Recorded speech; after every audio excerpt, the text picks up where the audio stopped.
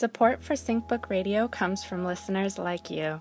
Consider helping to make independent productions like SyncBook Radio possible by becoming a donor. Your generous gift helps to keep these unique voices broadcasting and exploring. Details about how you can help can be found at thesyncbook.com/donate. Thanks. The time for thinkers has come, and the time for revolutions, ecclesiastic and social, must come. Mary Baker Eddy, 1875.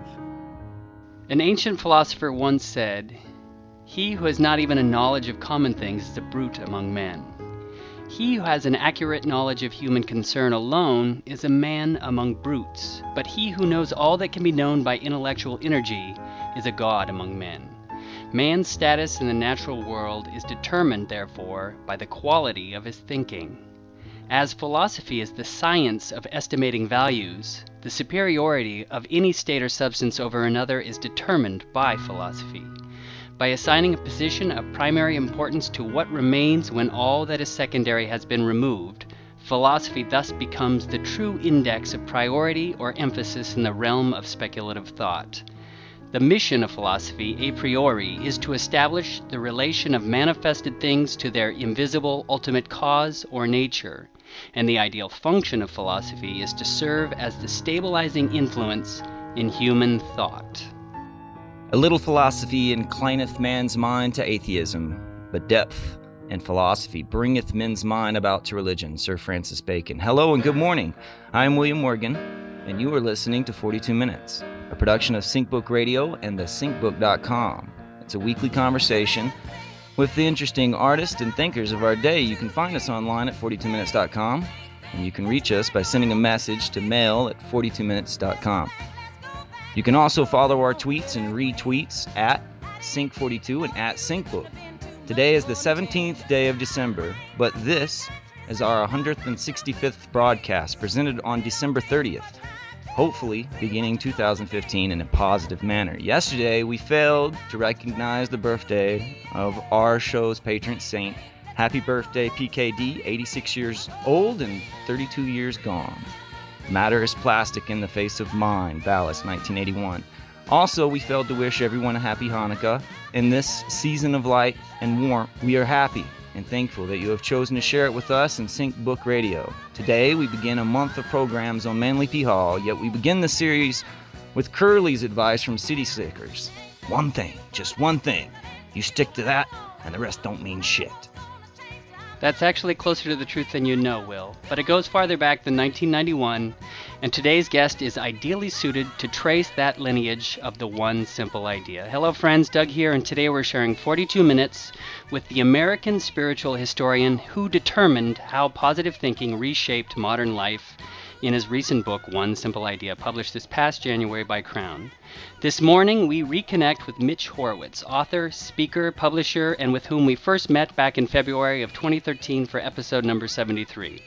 Mr. Horowitz is vice president and editor-in-chief at Tarcher Penguin, the division of Penguin dedicated to metaphysical literature, and publishers of the Reader's Edition of Manly P. Hall's Secret Teaching of All Ages, the subject of our January shows. His previous book, Occult America, received the 2010 Penn Oakland Josephine Miles Award for Literary Excellence. Mitch has written on alternative spirituality for the New York Times, the Wall Street Journal, the Washington Post, and many others, and frequently discusses spiritual issues in the national media. He is the narrator of many audiobooks, including the Alcoholics Anonymous Big Book and the Jefferson Bible. More information about him and his work can be found on his website, MitchHorowitz.com. It really is an honor to have him here again today. Hi, Mitch. How are you doing? Hey, I'm great. Good to be here. Thank you. You bet. I'm thinking about one individual from your book when we reference the City Slickers quote, and that person has done so much to influence modernity. What is the organization he founded, and how come some people may only know him by his first name and his last initial? You're speaking, of course, about Bill W. Is that right? That's right. Yeah. I was touched to hear you quote Curly from City Slickers, a movie that I recently rewatched with my kids. I've quoted that line from Curly before, It's interesting things that you can find in movies and screenplays, which are often the repository of parables and expressions and wisdom that people have accumulated over time. And that idea of being good at one thing, dedicating yourself to one thing, is a very profound concept that Bill Wilson used to save his life. Bill decided when he was in the depths of alcoholic depression to dedicate himself to one principle alone, and that was staying sober.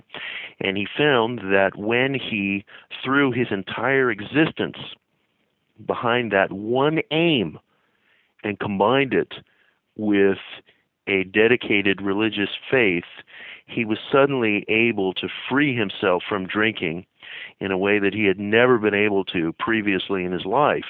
And he felt that he had come upon a spiritual program for self-help, which he brought to other people in the form of Alcoholics Anonymous and the famous 12 Steps. But what I write in the book, and what relates well to the quote from our friend Curly from City Slickers, is that at the heart of the 12 Steps, as well as at the heart of any self-help program, any program for spiritual self-renewal, and I believe any real human achievement at all, is the absolute dedication to one goal. And the way to overcome our conditioned and very limited psyches is to expand that dedication through some sort of religious or spiritual dedication, which Bill left purposefully open-ended, referring to God as a higher power, because he didn't want to preach a doctrine. He wanted people of all beliefs and backgrounds and points of view to be able to come to AA. But there's extraordinary power released in an individual's life when he or she is able to commit to one passionately held goal, to back it with emotionalized thinking and religious faith. That is the story of Bill Wilson. That's the story of his achievement. That's what's being referred to really in Curly's quote. And I think it's probably a formula that can be found at the root of all significant human achievement. But he didn't invent his program whole cloth. He was That's definitely right. part of a time and a place.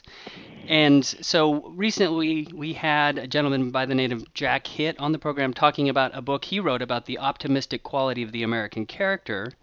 But what's interesting is I think your book actually adds a level of depth to his thesis that a lot of people may not be aware of. Could you give us a brief sketch of the history of positive thinking? The history of positive thinking is really as deep as American religion itself. From early on in this nation's existence, going back to the colonial days, which was a period of time filled with chapbooks and little pamphlets that people would write on building good character, early Americans tended to believe that religion had to be practical. Religion had to apply itself to the problems of day-to-day life. It wasn't just a matter of salvation. It was also a matter of therapeutic improvement of oneself, of refinement of one's personal character.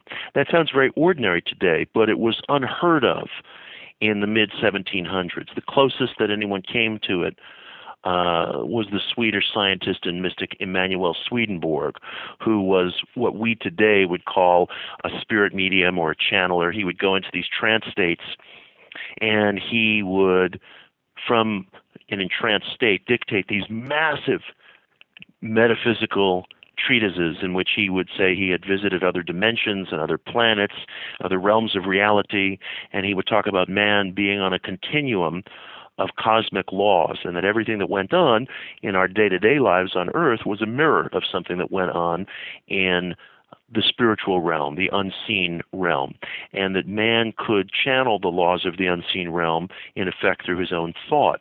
This idea was popular among liberal religionists in Europe, but it really took flight in America. And once Americans got their hands on this notion that there was only a thin line of tissue separating mental experience from spiritual experience, Americans began wondering how the use of our thoughts could help channel and direct some of these cosmic laws. And by the mid-1800s, around 1845 and a few years following. There were different spirit mediums and religious radicals writing books interpreting Swedenborg and trying to understand how our thoughts could actually outpicture into reality. That's the earliest stirrings of the positive thinking movement. You find it in the work of figures like Andrew Jackson Davis, who was known as the Poughkeepsie Seer. He was a Hudson Valley, New York spirit medium. You find it in the work of Warren Felt Evans, who was a Methodist minister who converted to the spiritual ideas of Swedenborg.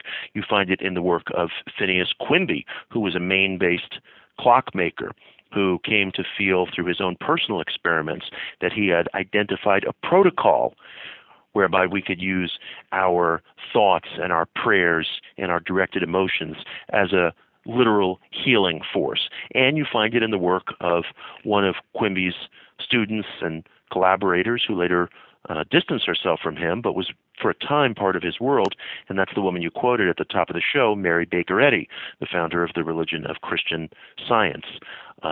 Eddy had a different point of view from Quimby. They parted ways on many tenets of thought, but her basic idea was that the awakened and illuminated mind could itself be a repository for a divine influence that could heal, that could solve problems, that could rearrange the torpor and the violence and the physical disability that people experience in our world. So you had this range of experimenters in New York, New Jersey, the New England states, who were absolutely enthralled with this idea that ultimately mental experience and spiritual experience were the same thing. Their language, their ideas, their concepts is what gave us what later came to be known as the power of positive thinking, the phrasing under which this movement was popularized. There are many different names and movements that people tagged on to these mental metaphysical philosophies. But positive thinking came to be the umbrella term under which this outlook is known. And people think of positive thinking today as something that just belongs on coffee mugs with smiley faces and page-a-day calendars and, little refrigerator magnets that tell you to have a nice day. But the roots of this idea go back to a time of great religious experimentation in this country. And positive thinking really sums up the American spirituality, America's spiritual contributions to the world, which again is this idea that mental experience and spiritual experience conjoin and are separated by only a very thin line of demarcation. That's basically positive thinking, and that's the American spirituality. One of my favorite anecdotal stories in both your books actually is about the gentleman who started Psychiana, and I don't know what it is about that one, but what did he do? That you're referring to Frank B. Robinson. He was one of the most colorful figures to come out of the positive thinking tradition. Frank was a pharmacist who was born in the late Victorian age in Canada, abandoned by his parents. In the early 20th century, Frank bopped all around Canada and the American West. He joined the Navy, the U.S. Army, the Canadian Royal Mounted Police. He was kicked out of all these organizations for binge drinking. He finally pulled his life together as a pharmacist. He married, settled in Idaho just before the Great Depression. And just at the dawn of the Great Depression, Frank, who had been a religious seeker all his life and had been very frustrated at never really finding a religion that he felt worked, a religion that he felt produced a refined and capable and empowered individual, Frank felt that he had independently made a great discovery, which was, in essence, our thoughts are God. That the mental pictures that populate your imagination, the emotionalized thoughts that you feel in your mind and body, are in actuality the creative force that man has referred to metaphorically and has wrongly personified as a distant God outside of our bodies.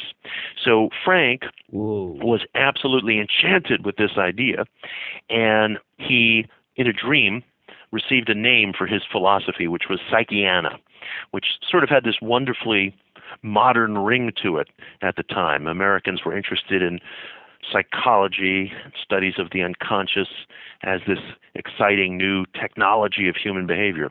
So Frank borrowed some money, wrote out some lesson plans, also on a borrowed typewriter, and in the late 1920s, he began to advertise his lessons into the philosophy of Psychiana in digests and magazines and on the back of matchbooks.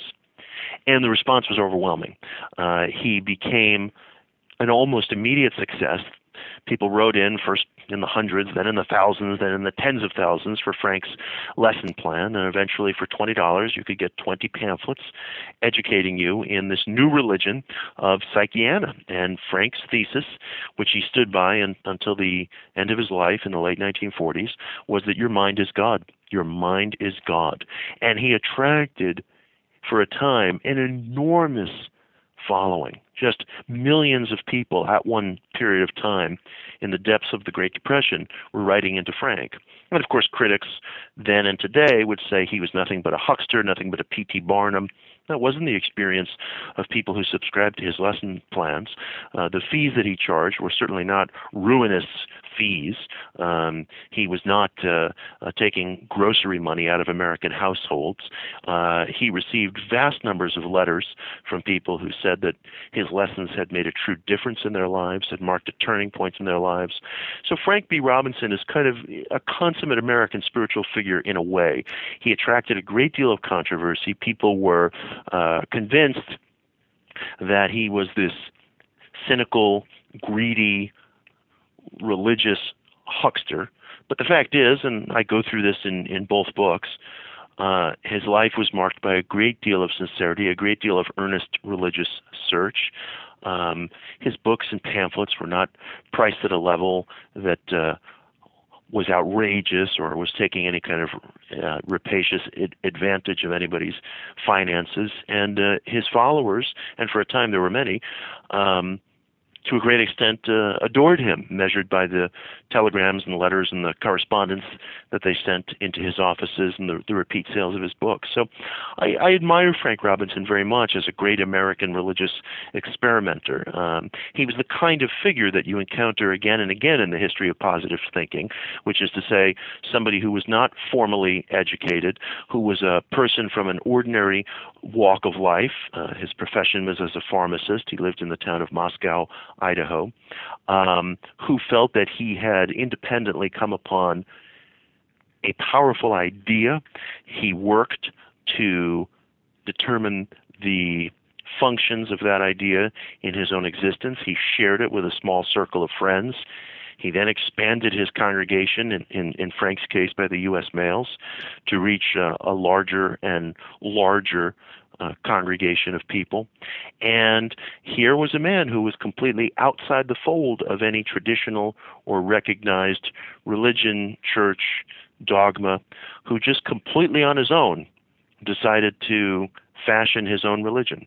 And I think in some ways, that speaks to one of the most appealing aspects of experimentation that you find again and again in the history of religion in America. There's this wonderful do-it-yourself spirit that's embodied by people like Frank Robinson, by people like Bill Wilson, and many others, people who didn't look for anyone to place a stamp of approval on their work, who didn't look to any standard sources of degree granting or opinion making or approbation to say that they could do this.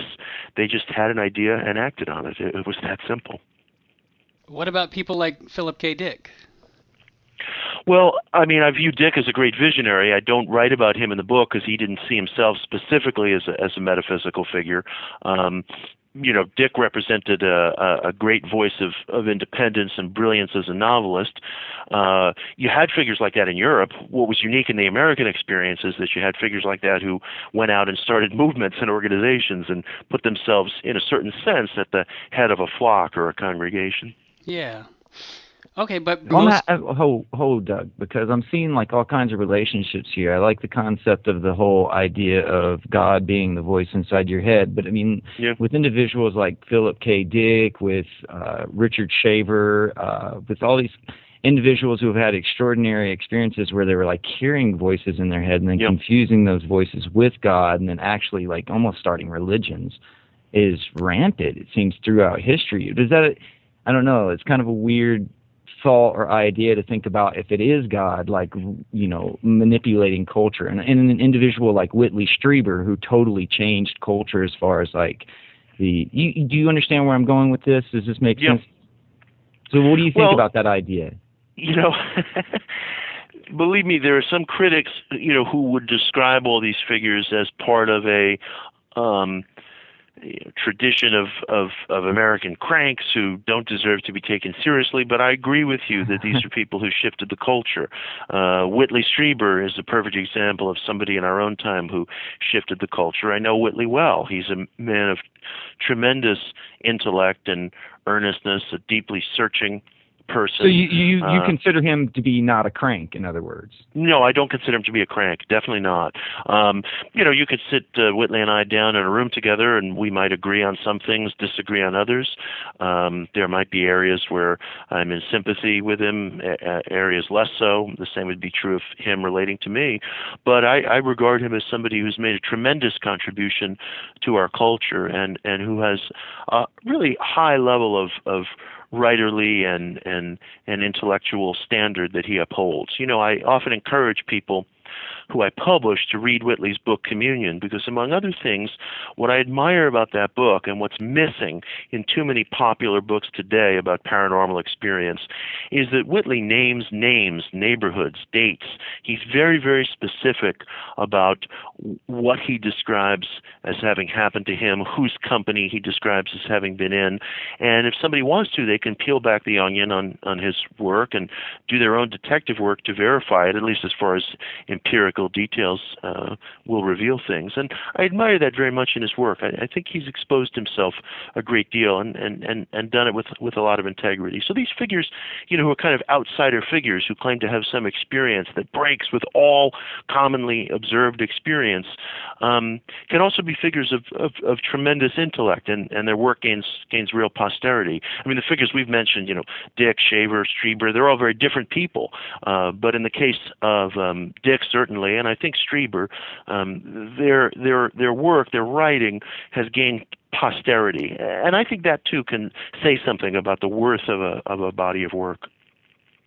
Well, talking about cultural influence, then I want to talk about an outsider figure that we probably don't even know that he was an outsider figure, and I'm talking about a president, a positive thinking president who really had a positive message, but may be considered a conspiracy theorist. Could you explain who I'm talking about and also tell who influenced him? Well, you're not talking about Jimmy Carter, although he actually had occult and paranormal views of his own. But you're talking, of course, about President Ronald Reagan, a man who I write about a lot in the new book, and who was a remarkable and interesting figure, but for reasons that people often miss or overlook. Several years ago, I discovered an extraordinary confluence of language between some writings of Ronald Reagan's, specifically some of his speeches and an essay that he personally hand-wrote for Parade magazine in 1981, and the work of the occult scholar Manly P. Hall, to whom you guys are dedicating a series of shows. Hall, of course, was the author of The Secret Teachings of All Ages, as well as literally thousands of other essays, pamphlets, articles, books, lectures, an enormously prolific figure. And Hall, at the heart of his work, believed that all across human history you could detect the presence of certain secret societies who served as the curators and the preservers of certain ancient aspects of wisdom dating back to ancient Egypt, and that at various times these figures helped to move forward the human project of liberty and learning and education and some kind of universal comity. A good example might be the so-called Rosicrucian Brotherhood that appeared at the very end of the Renaissance, that probably served as an inspiration to modern Freemasonry and as a so-called secret brotherhood circulated some ideas of radical ecumenism and universal goodwill and the importance of separation of church and state, which at the time were very radical. Reagan, it turns out, tells a story in one of his most frequently delivered speeches and in this essay that he handwrote for Parade magazine of a mysterious figure who helped strengthen the spirits of the delegates to the convention in Philadelphia, where the Declaration of Independence was signed and the American nation, in essence, was founded. According to the story that Reagan wrote, there was this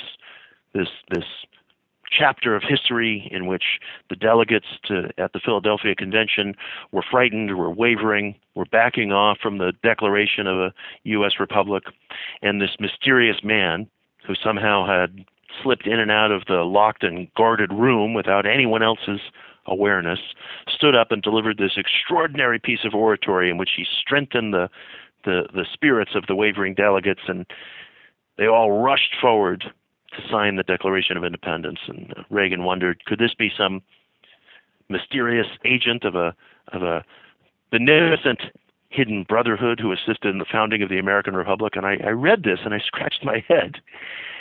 And I realized, my God, I've seen this before. It is straight out of Manly P. Hall's 1944 book, The Secret Destiny of America. And so I got myself to asking, well, look, this story has appeared in different variations, different times and places. I was eventually able to trace it back in its original form to the work of a writer named George Lippard, who is a contemporary of Edgar Allan Poe. The story originated with Lippard. That's the earliest point of inception that I've found the story in a collection that he wrote called Legends of the American Revolution in the mid 1800s. But the phrasing of Reagan's story is dead to rights the same phrasing as Manly P. Hall's. He uses some of the same phraseology in certain spots. And the Lippard collection, which is greatly obscure, almost no one has heard of it, is not known. Whereas Manly Hall's book was in relatively accessible circulation, especially in Southern California, where both Manly Hall and Reagan lived. And there is a dead to rights matchup between Reagan's language and Hall's, and he repeated this language, Reagan did, at many different times throughout his career, including a speech he gave to a television audience of literally millions of people at the Statue of Liberty centenary celebration. And I found several other correspondences between Reagan's thought and writings and certain things that Manly Hall had written. There's no question that Reagan was reading Manly P. Hall. Let that sink in for a minute. This is one of the most popular conservative presidents of American history. And it is dead to rights plain, and I go through the forensics both in my book and in articles in the Washington Post and elsewhere, that there's an intersection between Hall's writings and Reagan. So the most popular conservative president of the 20th century, one of the most popular of all contemporary American presidents, was reading, quoting, and borrowing from the work of this somewhat underground occult and esoteric scholar, Manly P. Hall, who folks just didn't stumble upon by accident. If you want to find Manly Hall's work, you do have to kind of go looking for it. That was certainly true in the pre-digital age.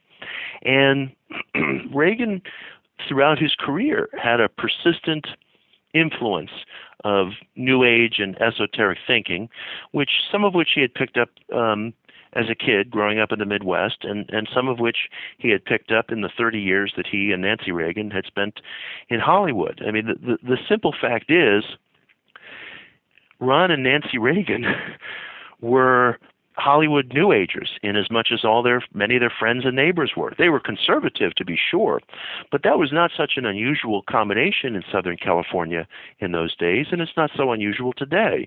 When they would get together at dinner parties with friends like Lucille Ball and Desi Arnaz and William Holden, people were interested in astrology, numerology, UFOs, spirit communications. This was Southern California. And Reagan and his wife were very much part of the social and spiritual mores of Hollywood. They were proud to be part of those social and spiritual mores. There was no embarrassment about any of this. In fact, one of the things I write about in the book, the new book, is that when Reagan was running for president against Jimmy Carter, he gave a long 3-hour interview to a freelance journalist, and her article later appeared in the Washington Post, and it was syndicated in a number of newspapers, in which he spoke admiringly about the psychic Gene Dixon, who was a friend of the Reagans, both from Hollywood and Washington. And he talked about Dixon and the foreseeing part of her mind. That was his phrase, the foreseeing part of her mind, the so-called prophetic part of her mind, was kind of gung-ho for him to be president, but she never really saw him in that position. And he goes on, very seriously discussing all this. He speaks proudly to the reporter of being an Aquarian, which he calls one of the most energetic and high-achieving of all the zodiac signs. At other times, he spoke to a reporter for the Wall Street Journal about having witnessed UFOs. Reagan could be remarkably open and unembarrassed about all this stuff. And I was touched by that quality in him. There was no moral embarrassment about any of this. He would talk about astrology. He would talk about prophetic dreams, about near-death experiences, about numerology, UFO sightings. And there's a beeline throughout his career of him speaking publicly and on the record about all this stuff. There may have been political aides in the background going, "Oh, Jesus Christ, there goes Ron again, get him off the, astrology stuff, please, God, get him off that." But it never disabled his career. It's hard to imagine today, if Obama were to say something about astrology, it would give Fox News programming for an entire month, But Reagan was able to get away with this. There may be other social factors at work in that, some of which are disturbing. But the fact is, Reagan was able throughout his entire career to speak pretty forthrightly, not always frequently, but consistently throughout his career about these interests and these beliefs. And so, his interest in the New Age and the esoteric went beyond just an occasional dabbling in newspaper astrology. It was a lifelong influence, and it's right there in his having read and quoted from Manly P. Hall. I don't know if there's any other recent president about whom that could be said. Mm-hmm. So I was very surprised to discover that aspect of Reagan's life, and as I kind of peeled back the onion, more and more of it came into view. I was pretty surprised too. I'm actually pretty new to Manly P. Hall's Secret Teachings. It's something that I've always been curious about, and that's one of the reasons why I conceived this idea of a whole series of shows on it. But as I dove into the introduction, I realized that the emphasis he places on philosophy, as a way of sussing out meaning and wisdom as a response to materialism. Could you speak a little bit about Manly P. Hall and the Secret Teachings as a thing, and how and why he created the thing? Well, Manly felt that philosophy as a practical art of self-transformation was being lost in the early 20th century.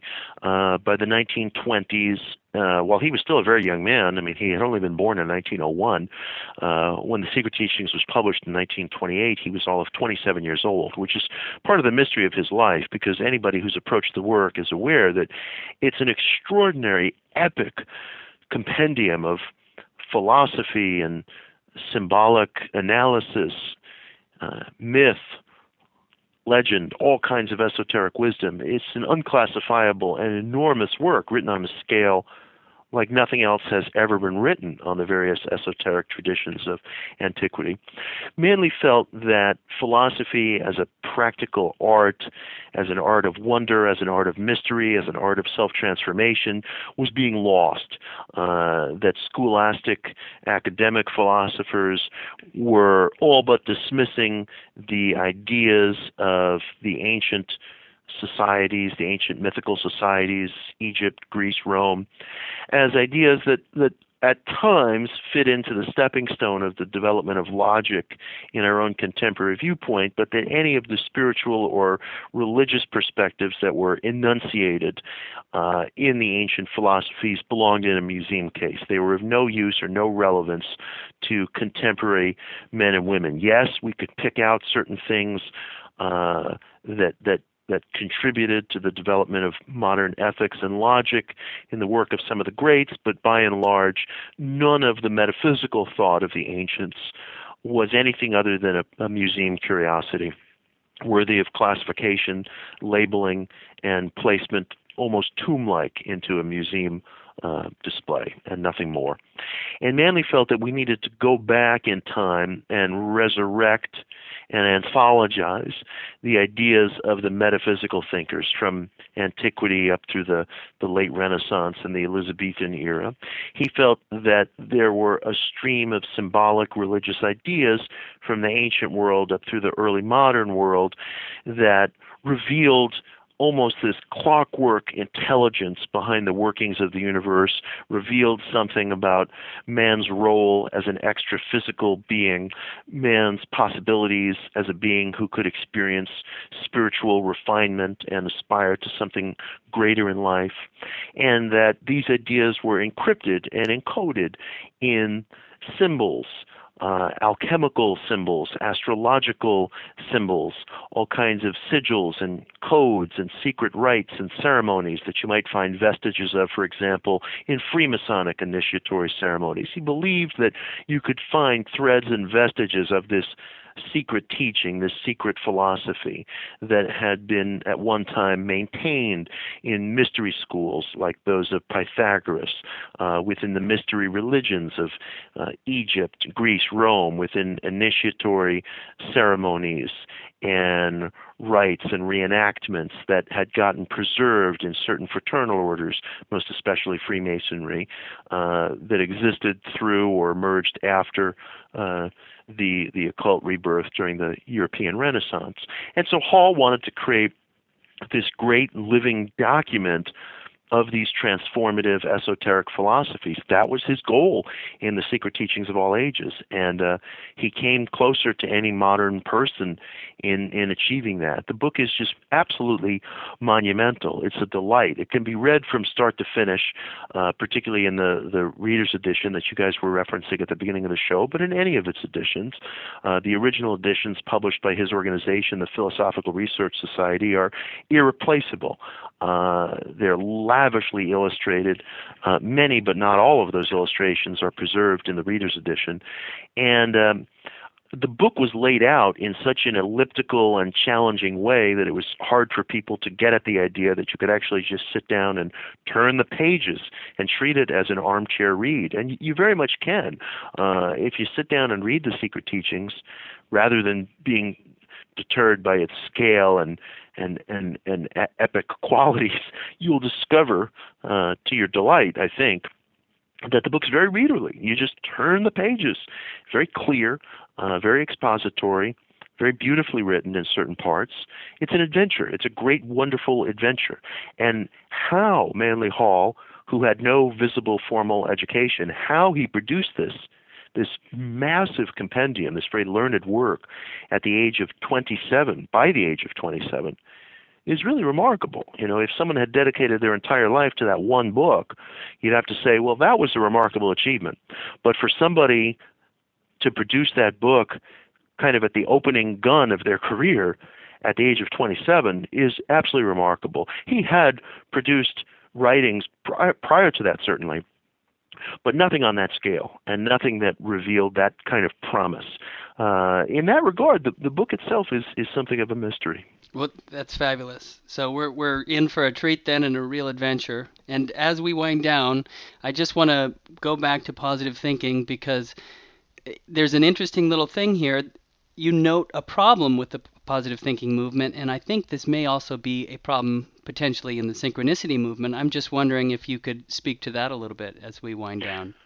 Well, the problem I see in the positive thinking movement is that in the movement's enthusiasm at various times over various stages of its unfolding, followers and exponents of positive thinking or various permutations under which it's been known, New Thought, Unity, Divine Science, and so forth, have wanted to seize upon the idea of there being one mental super law that controls all of life. This is sometimes captured in the phrase law of attraction. And my contention in the book is that we've seen enough evidence in many, many different fields, from medicine to psychology to the hard sciences to emergent fields like neuroplasticity, to support the contention that the mind does have some kind of causative properties, and we're just at the beginning of that very, very, very deep mystery. But I think it's a mistake to make the leap to this idea that the mind is this one overall super law controlling everything. I believe we live under many, many different laws and forces, including physical limitations. Mortality alone tells us that. So the movement has always had this moral pitfall, which is ascribing the events and circumstances of people's lives back to the thoughts of the individual. I don't see how you can support that. I think that the mind evinces one force under many forces and laws under which we live, and that's extraordinary enough. That's fascinating enough. Just standing in front of that mystery is enough to bring a person to his knees in the awe of it. But there's no need to make a hasty jump to this idea, which I don't think is verifiable, that the mind is this one all-controlling super law. I think we live under many laws and forces. And what about the idea of no accidents? I don't support that idea. I think man lives under accidents all the time. I think one of the most frustrating aspects of life is that we live under accidents. You could be a person born into a poor society living on an earthquake fault, and that's not your fault. People talk about karma and reincarnation and so forth, but that starts very quickly to exit verifiable experience. I do think people live under accidents. I do think there is an aspect of tragedy to life, and that we're conscripted to live under that. At the same time, I do think that the mind and the deeply sensitive individual can exert some force of influence. I think we've repeatedly seen that backed up in a wide variety of fields of study, and I deal with some of that in the book. And that contention alone is extraordinary enough. And how would you square that with the idea of synchronicity? Well, synchronicity seems to reveal some kind of meaningful aspect to life, and I think the two ideas do intersect. I think that we've seen enough in the study of the human psyche to allow us to consider the reality that life is more than just physicality. And if life is more than just physicality, my thoughts may be going out like transmissions from some sort of a transmitting station all the time, looking for people and possibilities and events that may help me or may meet me halfway or may provide something that I need. May not work all the time because there's a crisscross of all kinds of things happening in reality, but that may be one factor. And in that sense, positive thinking and synchronicity seem to intersect. That was 42 minutes. Thank you for sharing it with us. Thank you. Appreciate it.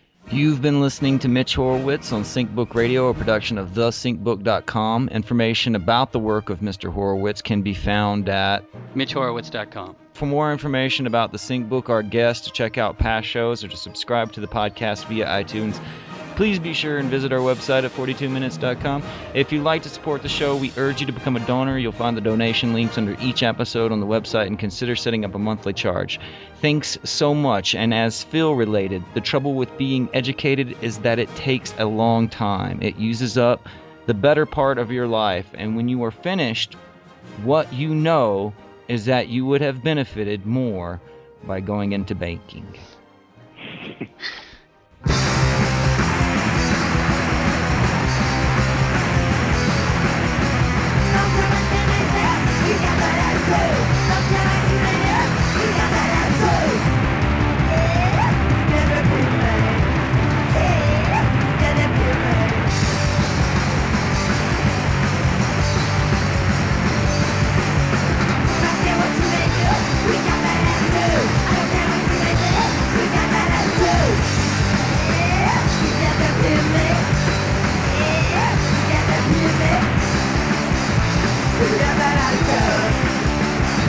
You're not a joke.